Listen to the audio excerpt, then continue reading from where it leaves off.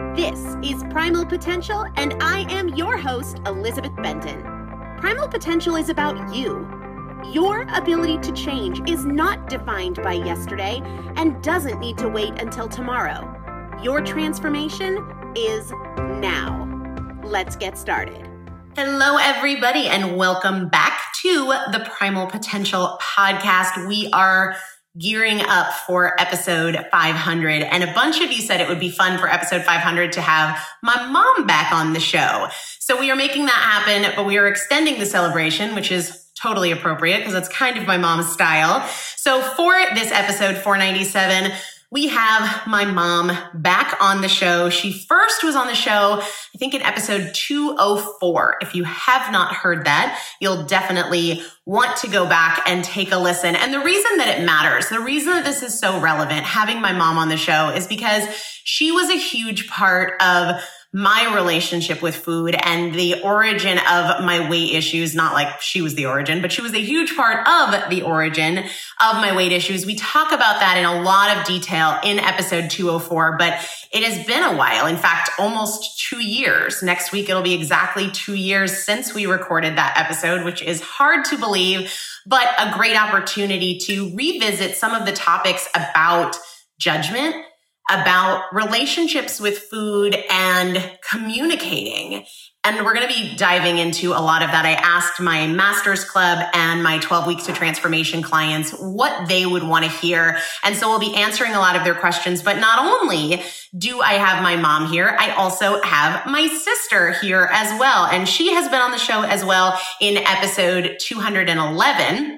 So you'll definitely want to go back, listen to 204, listen to 211 before you dive into today's episode, just so you understand a little bit of the backstory there. My sister Debbie is just about 2 years older than me, and she and I couldn't be more different. Personality-wise, physically, in every way, we are different. So I do want to say a couple of things right out of the gate. We are recording from our family beach home in York, Maine, in the middle of an open concept living dining room. So if it sounds like we're in a cavern, we kind of are. And we are on one mic. The windows are open. If you hear kids playing outside, it's because kids are playing outside. And so the audio quality might not be spectacular, but I do believe that the conversation will be. Before we jump into the questions around today's topic, I want to say happy birthday to my mom. Yay! It is her birthday, and that's why we are up here together in Maine, and she's being super generous, as she was in episode 204, to talk about some things that were a real hard time for us and a real difficult point in our relationship. But I think talking about them helps us be better people and improves our relationship. But I also think it's important to show what it can look like and how you can navigate these really challenging areas of relationship around food, around weight, and especially around maybe raising kids who are overweight and all of that. So especially for her to do this on her birthday, I think that is pretty cool. Definitely go back and visit episodes 204 and 211 so that today's conversation will make a little bit more sense. But Mom, happy birthday. Thanks for doing this. Thank you, Betsy. So yeah, my family calls me Betsy. You cannot call me Betsy unless you are related by blood. And if you are not related by blood, don't try it. We will not be friends. But yeah, if they refer to me as Betsy, that's because that's what they call me. And there's no ambiguity on the fact that you can't. So, and Debbie's here too. Hi, Debbie. Hi. So we are going to dive into these questions that came in from both my veterans group for the summer as well as my Masters Club. And when I first said to them that I was thinking about doing this episode with you guys, one of the first comments, and I shared with you guys these comments, one of the first comments was that they loved episode 204 when you were first on, but it made them uncomfortable. And I think that's such a great thing to acknowledge, not only how we feel about it and felt about it. All three of us, of course, you and I, Mom, participated in the episode. Debbie, I know you listened to it. You and I talked about it afterwards in episode 211. But listening into something that was very candid and very raw and very emotional was hard for people. So, Mom, did doing that episode make you uncomfortable? Extremely uncomfortable. And while I was doing it and after I was doing it, I regretted doing it. Because you asked me some really hard questions. And the only thing you asked me to do was to be honest. And so I had to, for you and for me, I had to give you the honest answers. And it was really difficult. I know, Debbie, one of the things you and I talked about afterwards was one of the most uncomfortable things for you to hear, and probably for me to hear as well, was in the beginning of that episode. I told you, Mom, that growing up, I didn't feel like I was enough. I was good enough. And you very frankly and candidly in that episode said you weren't. And while I was initially like, oh, you just said that on the podcast. I know, me too. I said, oh no. The other thing, Debbie and I talked about later was that it would have been really easy for you to say, oh, no, you were enough, and be dishonest, well-intended, but dishonest. And we both give you a lot of credit for your honesty in that. The primary reason why I think that's so important, aside from, where I think most people would go, is great that you didn't lie. You can't come from a place where you have an opportunity to grow or open your mind or change your perspective unless you own how you feel.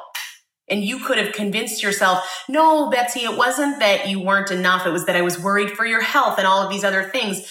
But when you accept the truth of there was ego involved, and there was the reflection of your weight on me as a parent and other people judging you as a parent, that factored into the fact that it was more than about my health. It was more than maternal concern. There was an aesthetic component. There was a judgment component. Owning that is very hard to do and something most people don't do. But I think it's really important. What do you think about that? Well, I think as you were growing up, I was always saying to myself, I'm worried about how people will accept you, Betsy. I'm worried about how hard it will be to be the fat kid. I'm worried about what it will do for your health and your long-term, life goals and relationships. But when you asked me that question, or you said something like, I felt like I wasn't enough, I had to say, and I guess which I always knew, it was also about me wanting to be the successful woman who had, the children that were, good students and good athletes, and you dressed right and you spoke correctly, and just being the perfect parent, you have perfect children. And so I felt like your weight was a reflection of my ability or my inability to parent. How has your perspective on that changed now? If you found yourself in that position now, if I was the 6-year-old fat kid again, do you feel like your thoughts now and our journey, has that changed for you? Oh, it would be completely different, because now I know that the most important thing for me as a parent would be just to model the best behavior I can and just love you right where you are and shut up.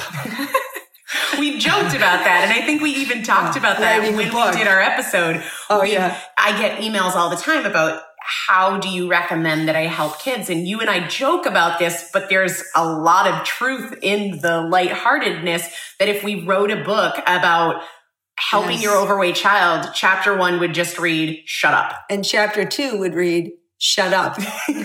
Shut up. Chapter 3, chapter 4. And it's not that, I don't want to imply that we're saying it's you have no role or it's not your business or let your kid do anything. Right. But the criticism and the judgment and the policing, really the judgment is the biggest thing that if you had been looking at what you could do as a parent, I think what we've talked about that now that you didn't know then, you had work to do. Right. And you not only had work to do looking at you and worrying about you as the fat kid, you have to then recognize, well, where is that coming from? Because then you have to say, I'm judging everybody with a weight problem. The super skinny, the person who's struggling with all kinds of issues, and then recognizing I'm struggling myself. Mm-hmm. Yeah. And so it wasn't just about you. You have to really honestly end up saying, I'm judging, everybody as, like the fat person who maybe isn't successful or isn't this or isn't that because of the weight, but it isn't about that. And it was really very difficult for me and very difficult to have that out to the whole world. Right. Deb, you not only heard episode 204, but you've also heard and seen so many conversations between me and Mom about my weight, either growing up and the very contentious and dysfunctional relationship we had around my weight growing up, but also the kind of evolution of how those conversations happen now and the way we reflect on it. Did 204 make you uncomfortable, or what is it in that episode that you think people are really reacting to? I mean, I think the "you are not enough" is the primary thing that people are reacting to. You know, and I think, I don't know that it made me uncomfortable. It was emotional for me to listen to, in part because I think it brought me back right to, you know, kind of what it was like growing up and how pervasive that struggle was, and how much I think food or diet or exercise were central to like every single day and everything that we did. In a high pressure kind of way. Yeah.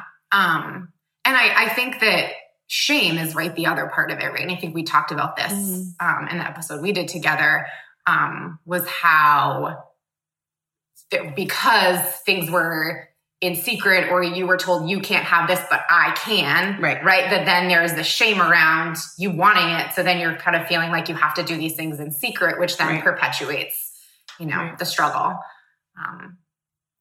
One of the questions that a lot of people asked was, how has our relationship changed? And it's interesting, you know, the three of us having this conversation together, because while Mom, our relationship was strained for very obvious ways. You did not like the fact that I was overweight, and you were determined to create the solution, to enforce the solution. And it was militant in the approach and unceasing, right? It was every day. It was summer. It was nonstop.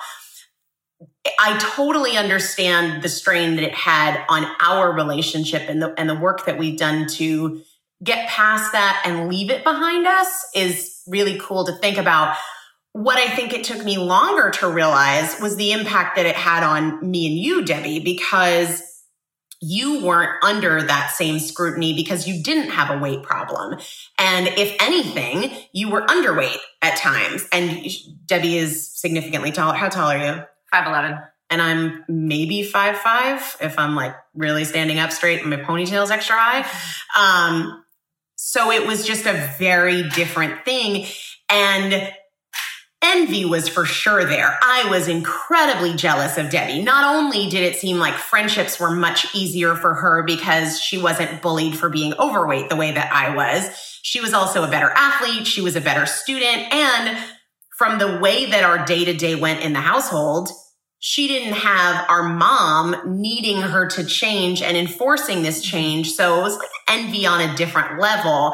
And I think it prevented a closeness in us because as I shared, I think definitely in the episode I did with you, Debbie, you were enlisted as my personal trainer at times when we were kids. So it was a tough thing. So I'd love to get into, and I'll start with you, Mom, because it's a little bit easier. How do you think our relationship has changed over, say, the last 5 years? Primal is going to be 4 years old next week. So much has changed in my life. So much has changed in your life. But if we were to narrow it down, say, over the last 5 years, what do you think has changed? I think for me, right off the bat, you know, from the pregnancy, when I was carrying you, I've always felt responsible for your weight, like it was my fault. And so that was why I tried to change it. And now, having gone through all of these different conversations that we have had in the last 5 years or so, I don't feel because of your beautiful way of handling it with me and your attitude, I don't feel responsible anymore. So a lot of the feelings of guilt that I had about, you know, creating the physical conditions when I was carrying you and all of that, and then all the stuff I did to try to fix what I couldn't fix, a lot of that guilt is gone. I still have some guilt there, and certainly some shame over how I tried to, manipulate and change things. But I think having that guilt be, freeing a lot of that guilt in your, beautiful way of handling, my errors and my mistakes, and your forgiveness has been really important for me. And I think I always felt responsible for your happiness because I knew that your weight was part of your unhappiness. And now I have freedom from that. So I know that you're okay. And so our relationship is freer from my end because I'm not always like worried so much about, oh no, is she okay? Is she okay? I know that your mindset is such that you're okay.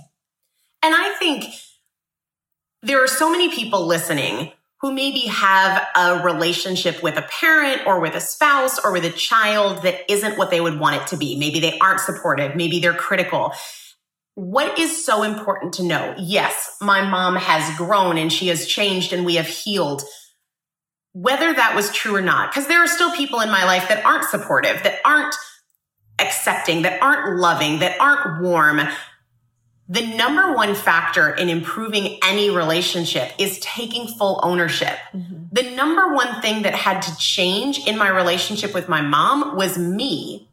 Because as a kid, you don't necessarily have these coping skills. You can't necessarily work through the emotions the same way as you can as an adult. But the number one thing isn't that my mom accepts me now as I am, isn't that my mom doesn't judge my food choices, isn't that my mom doesn't care what size my pants are. None of that is the most important thing. The most important thing is my acceptance of myself. And I think that was the number one factor, because if I hadn't made that change, then I would constantly feel insecure. Does she think that I shouldn't eat this? Does she think that I'm too big? Does she notice that I've lost weight? And that would burden me and her. And it would prevent any kind of closeness and connection. And if that was my thought process, it wouldn't just be about my mom. It would be about everybody, everywhere. So the number one factor in improving my relationships with anybody is it's not about them. I have to be at a point where I'm doing this for me. And I accept that it won't be the pace or the way that some other person wants or approves of, and it doesn't freaking matter. If my mom thinks I ate my breakfast too fast or there was too much avocado on my plate, I don't care. I don't care at all. If my mom likes my outfit or doesn't like my outfit, thinks I should lose more weight or doesn't think I should lose more weight, it has nothing to do with me. It has to do with her. And that, without that, there could be no healing. There could be no healing, because even if she changed her mind, I would be carrying that belief of her judgment, whether it was there or not. That is the opportunity that we all have to take full responsibility for. You can't worry about what somebody else thinks of your weight or your shape or your food choices. And I know that almost everybody listening, and probably all three of us at this table right now, have work to do in that regard, without a doubt. So Dee, how do you think our relationship has changed over the last 5 years? Yeah, I think because things were set up with so much comparison, and whether that was because you were doing the comparing to me or whether that was because we were enrolled in the same sports, and it was very much, we were kind of functioning right alongside each other. So it was easy to compare. I think it did set up a hierarchy that was really unhelpful. And that I think, created a wedge between us, one that we didn't recognize or weren't able to identify at the time. But I think now, especially in the past 5 years, where I think we were probably the closest that we've ever been, that was something that was, looking back, I think, we can identify, okay, that really got in the way of us being able to be honest with each other, to, be supportive in the ways that we probably wanted to. And now we really have that opportunity. Yeah, I agree. And I think our tracks were so parallel that it was impossible not to look. When we played the same sports and we took the same classes, we did all those same things. It's easy to see you were faster, I was slower. You got more playing time, I got less playing time. You got an A, I got a C, whatever it was. all the way through when we went to college. Now we are so different and our life tracks are so different and the way we spend our time is so different that there's really just a sense of support and really wanting to help each other grow and be as happy as possible and not that comparison. Yeah, absolutely. We both have very different strengths. So where I am maybe more aggressive and tenacious and you are more thoughtful and deliberate, we can play off each other really well and be very supportive of each other because of our differences there. Yeah. So you both listen to the podcast, which I think is really interesting because I don't know. Sometimes I'll call my mom and she'll be like, "Oh, I was just listening to episode such and such. Your speakers were, you were coming through my speakers and now here you are again." So one of the questions that people wanted to know the answer to is, what have you, Mom, Debbie, learned from me, either from the podcast or just through the huge changes in my life over the last 5 years or so? Debbie, do you want to start? Yeah, sure. I don't know that I would have enough time to capture everything that I've learned from you. And I think that I am learning from you constantly. But I think there are a couple things that stand out. One is certainly around finances that I think certainly predates the podcast. Yeah. And that was, you introduced me to the Dave Ramsey book. And even though my process with paying down my debt, I think was slower than maybe it was ideal or than I hoped for, maybe you hoped for or thought would be, best for me. But I think that has been, instrumental in changing my life and just the way that I think about finances and think about, debt and all of those things. And I think the other thing is really the importance of mindset, which, I think we sort of grew up with, talking about having a positive attitude and certainly being involved in sports. That was always something that, having good sportsmanship was strongly emphasized. But I think really better understanding that the way you think can really change the course of your day, of your life, right? That it's so essential to being able to live the best life that you can is really when you're thinking about how you think about whether it's yourself, how you think about other people, that the thoughts that you have really matter and that there's some control there in terms of trying to change that and to really be able to shift your mindset. I think those are the two things that stand out for me. And Debbie is such a great example of how these strategies that we talk about so often with shifting your perspective and not focusing on the problem, but giving your energy and your action to the solution, how it has crossover appeal. We often talk about it in terms of food or in terms of emotional eating or in terms of working out, whereas Debbie really mastered the application of this with her finances because for years, like going back to high school, Debbie and I could not and would not talk about money because we just had dramatically different approaches to it. Like if my mom gave us a $20 bill to go down to the little market down the street and get eggs, Debbie would want to pocket the change and she would. And it would upset me so much because I wanted to give the money back to Mom. Like going back, do you remember that? A little bit. I used to get so upset because I'd be like, this isn't our money. Like it's not ours to spend. And I was so disciplined with money from a very young age, and Debbie wasn't, and it would make me mad. Debbie wanted to get nice underwear, and I didn't understand why she couldn't get a six-pack of Hanes from Walmart. Do you remember that? I used to throw a fit, like, why does it matter? And I just felt like it was wasteful. I don't get 6 packs of Hanes from Walmart, just so everybody's clear. But when we were in middle school, I was like, I don't understand why you're making Mom spend more money on your underwear. But from a very young age, I was more frugal and Debbie was more of a spendthrift. And when we got out of school, especially as I got very disciplined about paying down debt, which I've talked about before, Debbie was committed to the problem of her finances. And at that point, the belief was very much, I'm working 3 jobs. My student loans are out of control. I can't make ends meet. And it wasn't easy, but for a long time, there was very little effort towards the solution because the energy was going to the problem. And Debbie came to Ascend, the first Ascend in Nashville, and texted me after the event while she was at the airport. And I probably can still find the text if I search for it. But she texted me from the airport and she said, this weekend changed my life. And I've been sitting here at the airport figuring out a plan to pay down my debt. Now, Debbie is a school social worker. So make it whatever, assumptions you need to make about, they're not exactly the most well compensated professionals who went to Tufts out of state, had a tremendous amount of student loans. So a ton of debt, some from student loans, some from irresponsibility over time.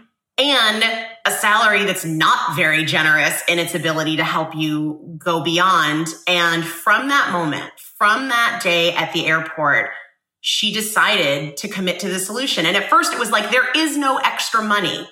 And she was giving so much energy to that she wasn't seeing the opportunity of $2 here and $2 there, which over a few months became $10 here and $10 there. And there were some months where she had a car issue and all the extra money went to that. But this morning, she sat here with me and my mom very genuinely and said, at my next birthday, which is just over a year from now, she said, I'll be debt free. And it started when she decided that no matter how small the steps would be, she was committing to the solution. But she had to stop committing to the problem in order to do that. And, it's been super inspiring to see. You texted me at the beginning of what month? June? Yep. Yeah, she sent me a text message at the very beginning of June and she said, I have a goal this month to put $1,000 towards one of my debts. And it was like 2 days before the end of June when you texted me and you said, I'm keeping myself accountable. I did it. And she's going to be debt free in just over a year, when if you would have asked her 2 years ago, was this possible? Hell no. Not even a little bit. Right. Not even a little bit. And that's just the power that can come from the only thing you really changed was your perspective. Yeah, absolutely. There was no big windfall.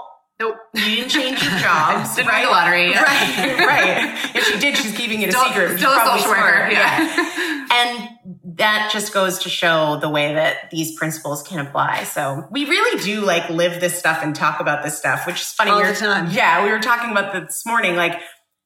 We don't talk about the latest show on Netflix. We want our lives to be better. We want our relationships to be better. And so this is something that's just very much reflected in our lives, in our days, in our relationships with each other. So Mom, your turn. From listening to the podcast or just kind of being a part of my life over the last 5 years while things have changed so significantly, what would you say you've learned from me? Well, like Debbie said, there's not enough time to go through all of the zillions of things that I've learned from you.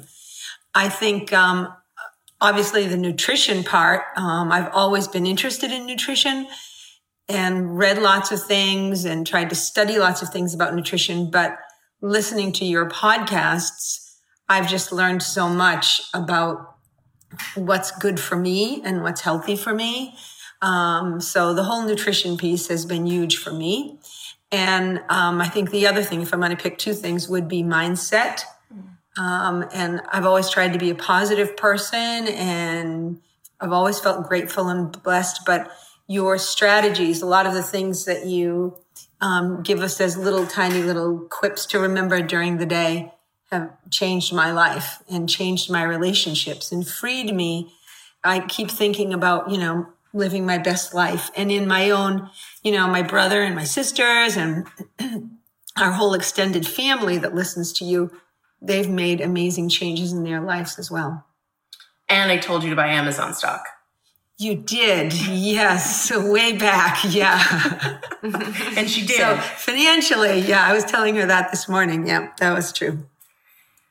From your perspective, and this is really interesting because I think something that a lot of people maybe listening don't realize, once I moved out of the house, so once I went to college, even though my weight continued to climb and it was a huge struggle in my life, it wasn't something we talked about. With my mom, I absolutely wasn't going to, because there was so much tension and history there, and I was ashamed and I was embarrassed, and it was very hard to talk about. It wasn't something that I felt either my mom or my sister could relate to. And when you're so deep in shame, you don't talk about it. It's not like, how you doing, Betsy? Oh, well, life's awful because I'm fat and depressed. It wasn't like that at all.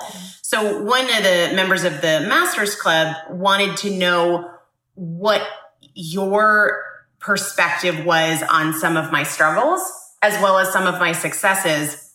And I want to throw that caveat out there because I think your perspective has, aside from when I was young and the weight stuff, but as an adult for me was never really about my weight. Even when I post pictures or share pictures of my heaviest, I don't think that that's how you guys saw me through your eyes. Not that you thought I was like skinny mini, but there was just my life. It wasn't something we talked about. It wasn't something that, even though it was very much the center of my emotional experience and my thoughts, it certainly wasn't something that we were talking about when I would call home. No. So Debbie, in terms of your perspective on some of my biggest struggles or some of my biggest successes, what has that been like for you?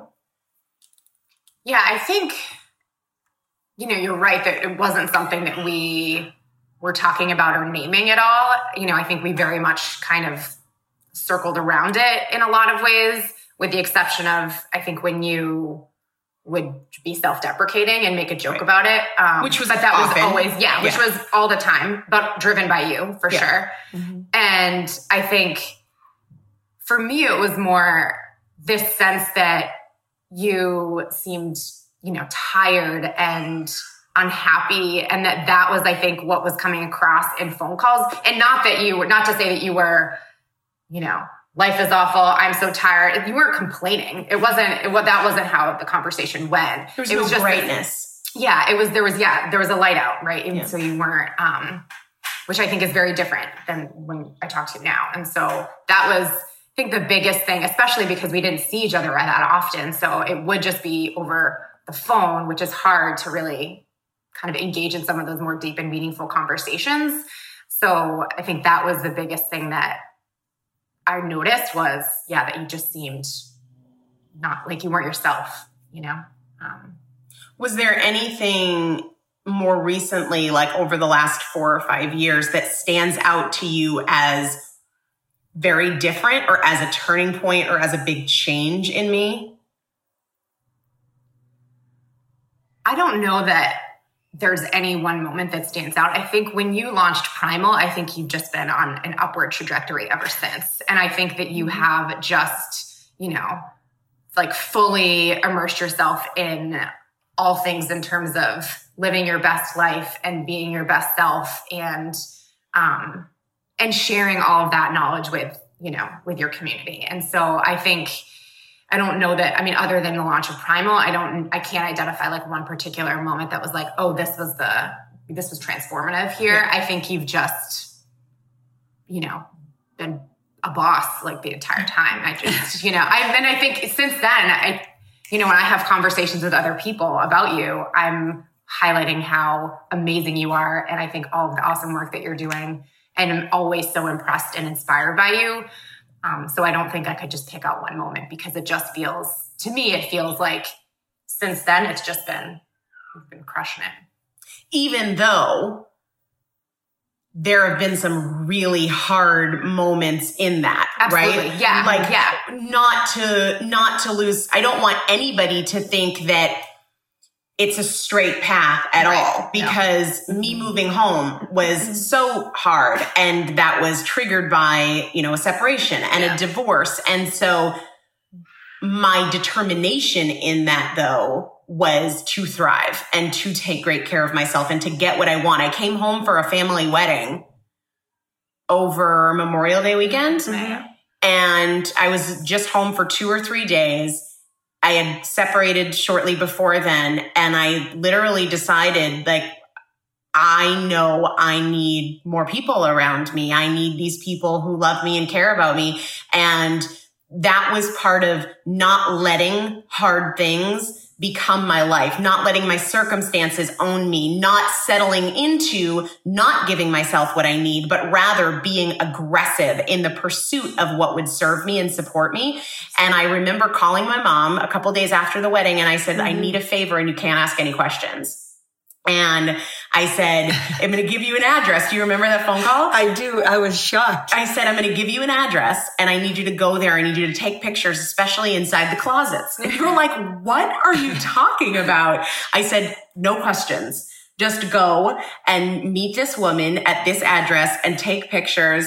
And it was a loft apartment. And I needed pictures of the closets because that's where I would be recording. Mm-hmm. And I wasn't ready to say, like, I'm moving home. That felt too emotional and like too much. I wasn't ready to have that conversation. And you really honored that. It wasn't like a big, oh my gosh, Betsy's moving home. It was just, we went, we took pictures. It's lovely. You know, the closets will be okay for recording. and that was the end of it.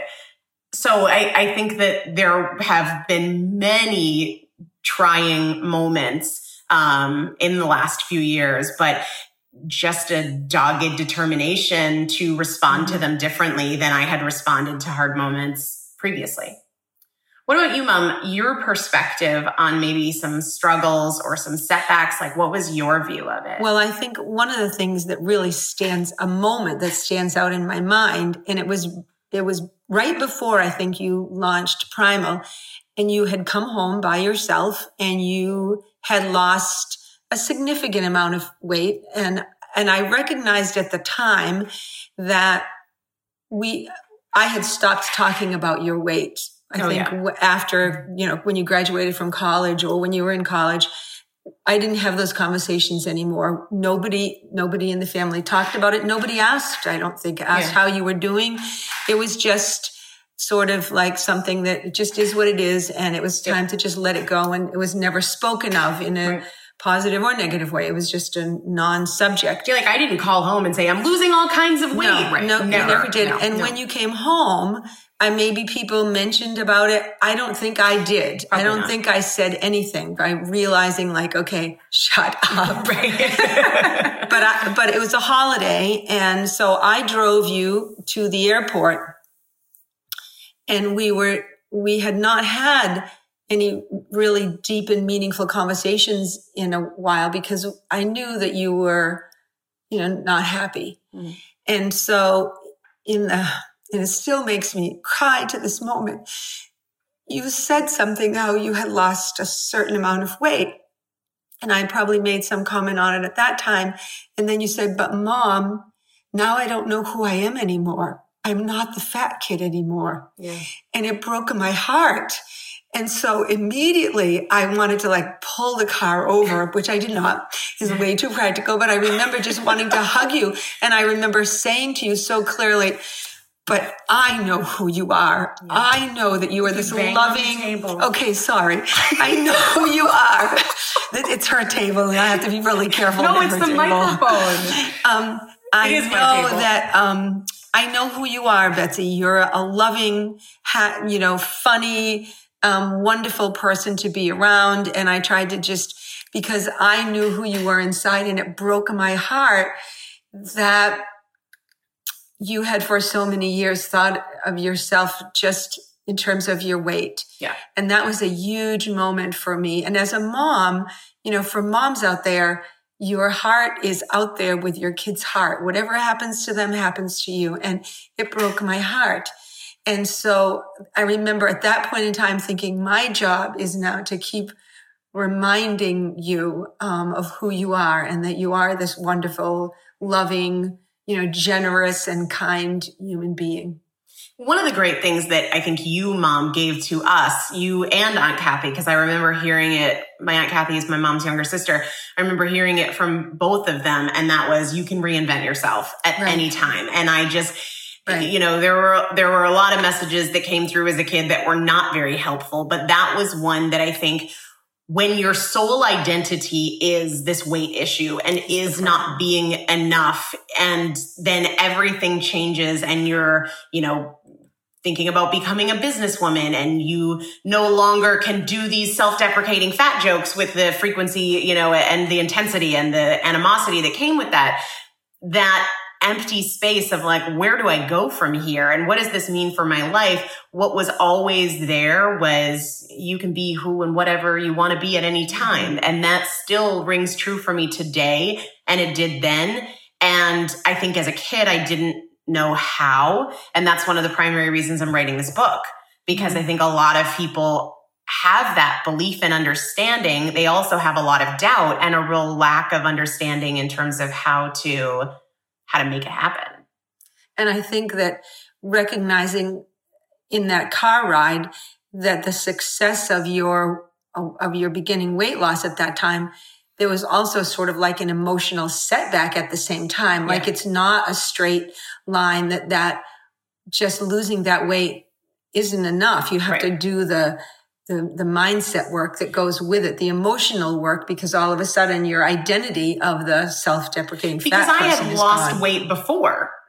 Yes. And we talked about this last night. We were having dinner and we were talking about how naturally as a kid, I started to grow out of my weight. Mm-hmm. I was really good on the swim team. I was doing well and I was starting to grow out of that weight. Like I was teetering on somewhere near normal weight.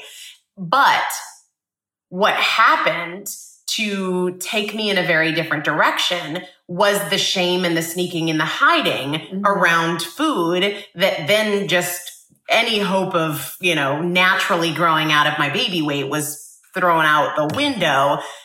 And that's such an important thing for people to consider in terms of losing the weight doesn't mean that you lose the issues around food or that you lose the issues around how you see yourself. And you have to create those solutions. You have to participate in the solutions. The weight is just a manifestation of these other issues. And as long as they are still there, then you will turn to some kind of compensating behavior. That was the biggest work. That's why Primal Potential is so heavily focused on mindset, because that's the work that is the most important work and the work that I continue to do and the work that resonates, even to you guys that don't have weight to lose, but listen to the show and get something out of it. One of the things that came up when people hear us communicate, us and Mom in 204 and you and I, Debbie, in 211, and even today, people who have been to Ascend and have heard conversations that we've had at Ascend in Nashville, at Ascend in Boston, is how clearly and honestly we communicate, especially about hard things.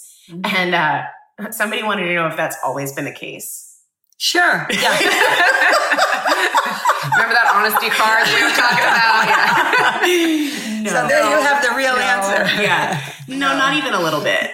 No. Not even a little bit. And I go back to the ownership statement. I have to own, not telling my mom what I think she wants to hear, not telling my sister what I think she wants to hear, not holding back to avoid something, but showing up authentically as myself for myself, independent of whatever. And the biggest thing for me, because Debbie and I are so different. My mom and I are a lot alike in a lot of ways. Debbie and I are different in just about every way that there is. But all of us have a commitment. And last year at this time, Debbie and I reminded Mom of this commitment to get it right instead of being right. When we communicate, it's not to prove a point. It's not to win an argument. It's not to make somebody realize that their way is the wrong way. It is to be closer to each other. But that's not always been how it is. What do you think, Mom, has changed in how we communicate? Because it used to just be drama and emotion and tears and silent treatment.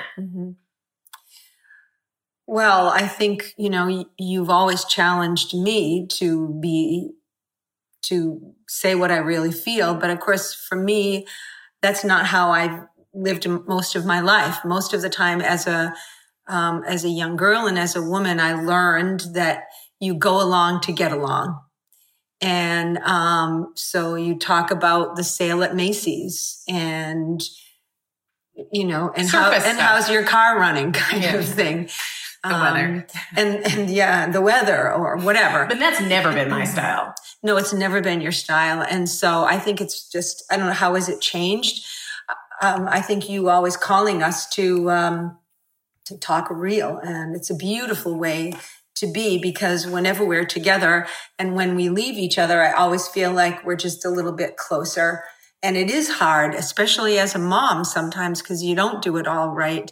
It's really hard to and hear it has lots to be of done things. with love. Like not long ago, you and I Right. had a conversation about your work.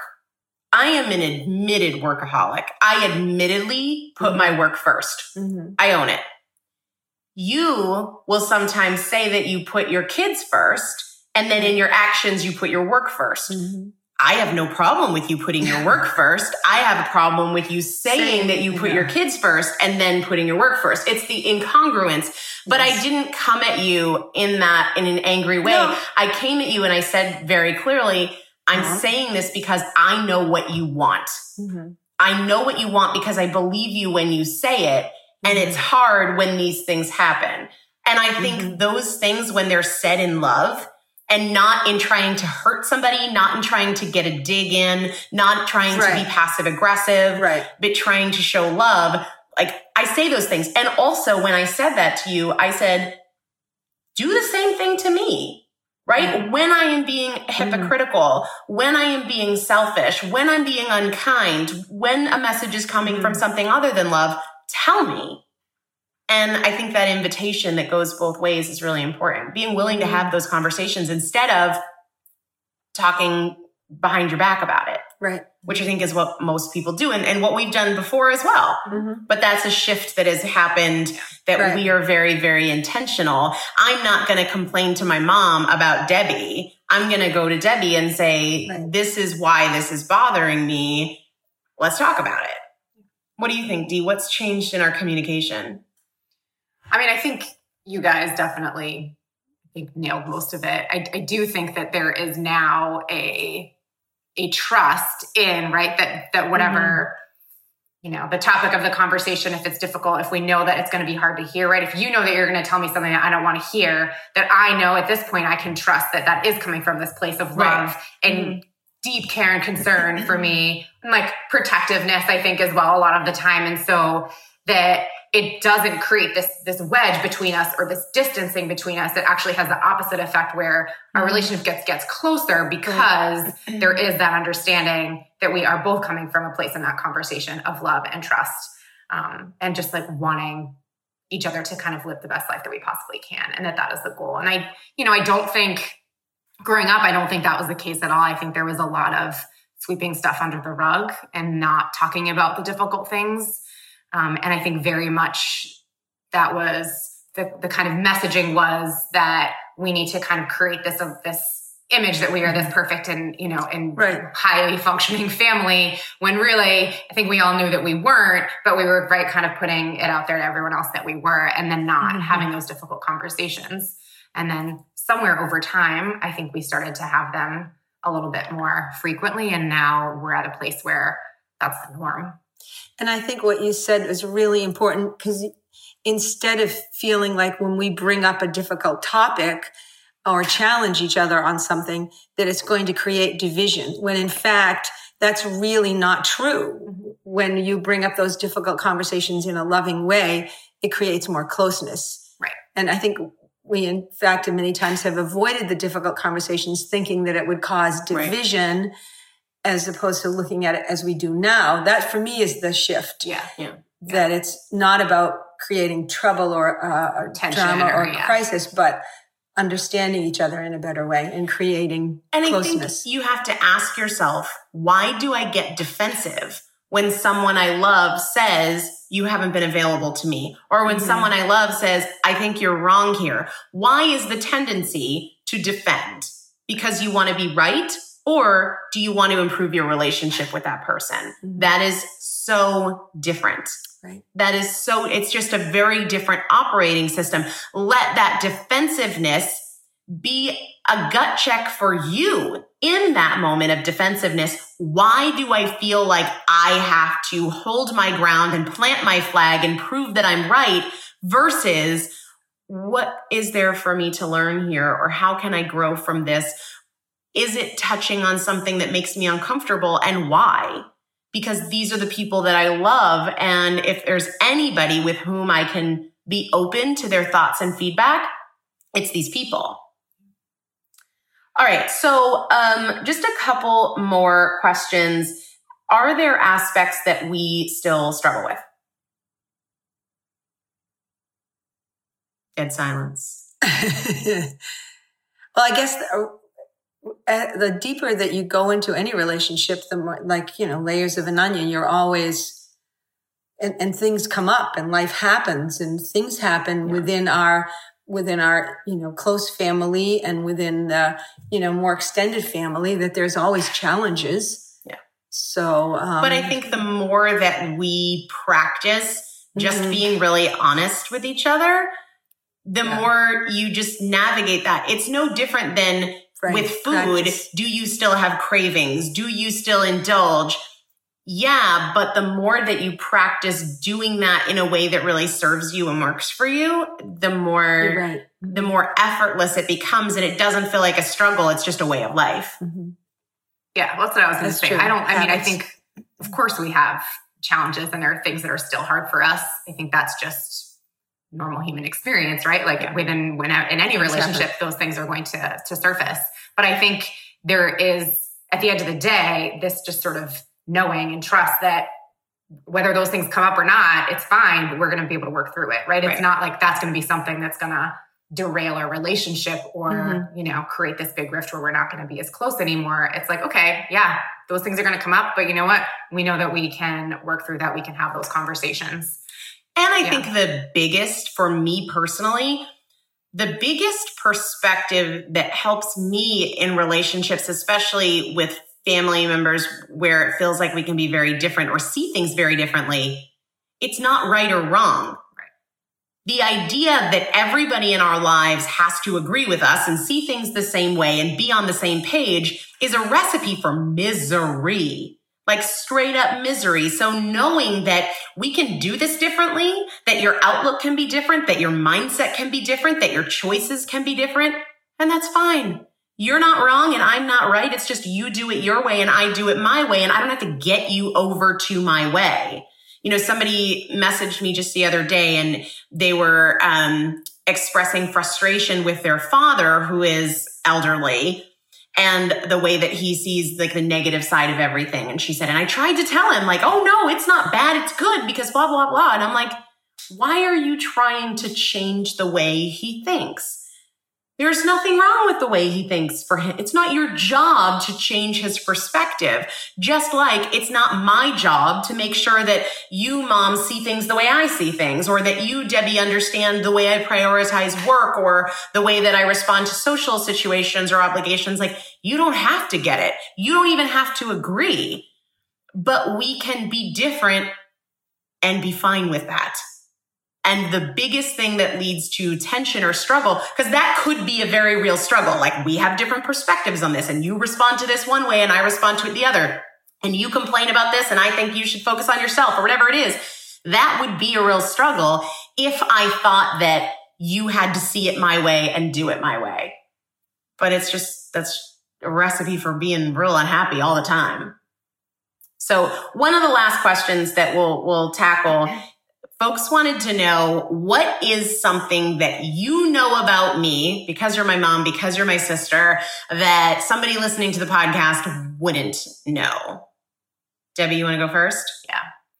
I think the one that I thought of was that you are incredibly loving and compassionate in a way that I don't think people get to see on the podcast a lot. So when I look back, I think it probably every time that we have spent time together in person, there inevitably is always a moment where you come up to me and you either put your arm around me or you put your head on my shoulder and you tell me that you love me. And it might be, sometimes it's in a playful way where you kind of do it in a funny voice and you're like, I love you, sister. And other times I think it is in a very genuine voice, but that is something that I have felt for you forever, right? There is this lovingness to you that you have a huge, huge heart. And I don't think that always comes across on the podcast. Yeah, I think some people listening to the podcast think that I'm like cold-hearted snake, super like tough direct. love. Exactly. Like stone heart. Yeah. But no, I definitely, for people that are very close to me, I am like silly and warm and affectionate, I think in a way that definitely surprises people. Of the people in our immediate family, I think I'm the most affectionate. Yeah. Mm-hmm. Yeah, for sure. Mom's a terrible hugger, so she loses just by default. Sounds like a judgment to me. Yeah, there's acceptance. Hug right. That's right. Own it. I'm a hypocrite. What else? What about you, Mom? What do you think is something that people listening don't necessarily know about me? Well, I think that one of the guiding factors in your life has been your grandfather, Brown. Mm-hmm. My dad, who passed away a few years ago, and everybody loved my dad.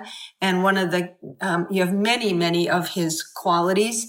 And one of them, my dad was a very proud Irishman, and he always loved to make people laugh. And one of his things is he always said to us kids, you want to be the kind of person that they love to see you come and hate to see you go. He said, because you will meet people that you hate to see them come and love to see you go.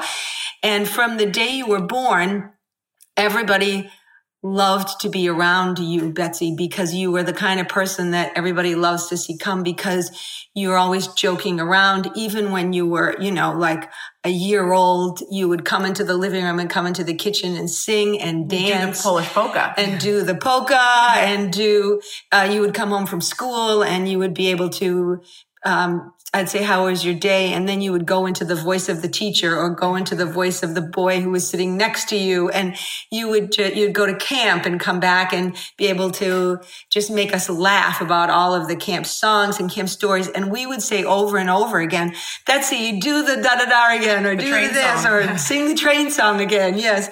But that you are always one of those people that all the time, since you were a baby and to this day, you still just are silly and goofy and are always enjoying making people laugh. And we love to see you come. When I asked my boyfriend that question, he said something that they would want to know that I only know because I'm your boyfriend. And I said, yeah. He goes, how about I tell him your address? And I was like, you're out of this game. You cannot play. You absolutely cannot play. But when I told you, Debbie, the second thing that he said, you totally agreed. And he said, I am fiercely protective. Yes. To a fault.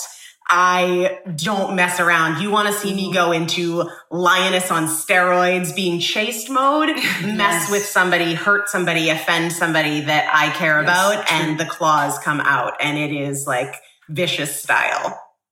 Yeah. All right. So I started something new on the last episode of the podcast, and I'll include you guys in on it as we move into our 500th episode. I always like to try new things. And so on the last episode, I shared the best fat loss friendly thing I've eaten in the last few days, something I loved and enjoyed, as well as one of the workouts that I enjoyed most over the last few days. So I will go first with what that is for me, and then I'll ask you guys to do the same thing. Mom hasn't been working out because she had eye surgery, so she gets a pass on that. I would say that the best thing I've eaten in the past couple of days was probably the dinner we had last night. And I'm sure a big part of that was the company, but we just did really, really simple steaks. And Debbie made a cabbage salad with shredded cabbage and shredded carrots. And you guys are going to think that I'm owned by Primal Kitchen. And I swear to God, I'm not, because I feel like I talk about it all the time. But she brought a jar Mom brought the jar. Mom, where she's a big fan too. And none of us like mayonnaise. No, I don't like mayonnaise. Isn't that so funny? Yeah. But all three of us, they all think I'm owned by them. Primal Kitchen doesn't even know who I am. Yeah. But all three of us love that. So Mom brought the jar, Debbie brought the cabbage, and just made a really simple, it was just cabbage and Primal Kitchen. Yeah. And just mixed it up, and it was so good. Delicious. And I would say, my favorite workout was Sunday morning open gym. I did 30 heavy power cleans for time, and it was single reps, but just drop the barbell, pick it up, and go again. And it was fast, and it felt really good. So, Mom, I already see what she's going for. Best thing you've eaten recently, fat loss friendly. Yes, today you gave me some Barukas super nuts of the savannah. And this is not an ad, folks. I love them. I know. I asked her what they were, and they're just really delicious. They're called Barukas. And then we read the package, and they were just delicious. They're a kind of a nut. Yeah. And so I really love those. And yes, I did have eye surgery, but having listened to Elizabeth Benton on Primal Potential, she always says, but what can you do? So my best workout in the last 24 hours was a walk on the beach with Debbie and my husband, and you were home working. It was. But that was my workout. So I did have a workout. There you go. Way to win. Dee, what about you? What was the best thing you've eaten very recently? Mom's making faces. And good workout lately. I'm going to echo last night's dinner, just because I think it was really simple, but it was also really good. Yeah. And it was easy to make, which is always a bonus for me. So literally, she just mixed chopped raw cabbage and some shredded carrots with some Primal Kitchen Chipotle lime and a little salt and pepper. And that was it. Yeah. Yes. Very 5 minutes or less. That's my game. I think best workout, I belong to a gym where I can Skype workouts because my gym is located near my work, and that is about 45 minutes away. So I was Skyping a metabolic effect workout, which is basically shout out to Metabolic Effect. Yep. Heavy weights, high intensity, but the goal is to essentially work as hard as you can and then rest.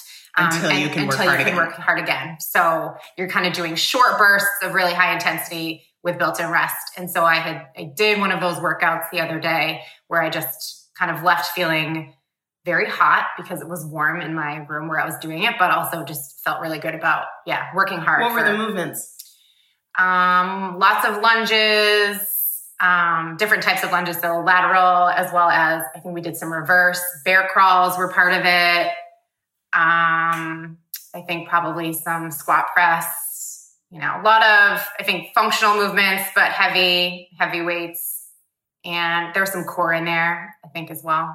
Some hollow holds. Mom, where'd you get your Chipotle lime mayo? I got it from Thrive Market because, and I told you yesterday, I always order 2 at a time because I love them. It so much. I love them so much. And and what did you just organically bring up earlier? What did you get from Thrive D that you hadn't tried before? They're, I think, farmer's market meat box. So it's with chicken and meat. That I got a couple weeks ago that I've been really enjoying.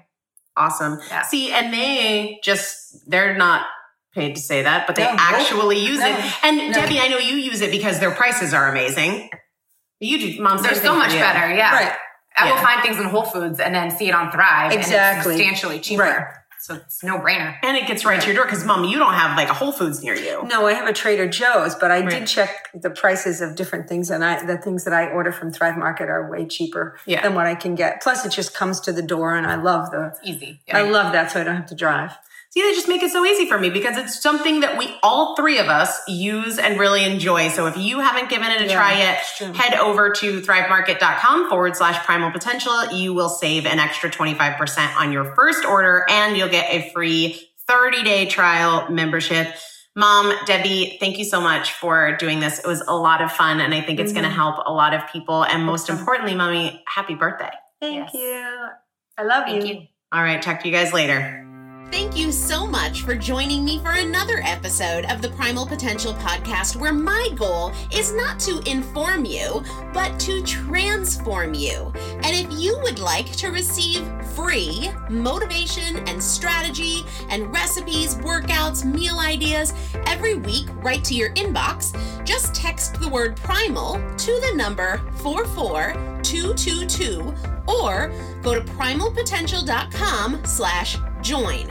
It's a great way to get the tools, the strategies, and the practical implementation assistance that you need to create your own transformation between podcast episodes. Just text the word primal to the number 44222 or go to primalpotential.com/join. See you there.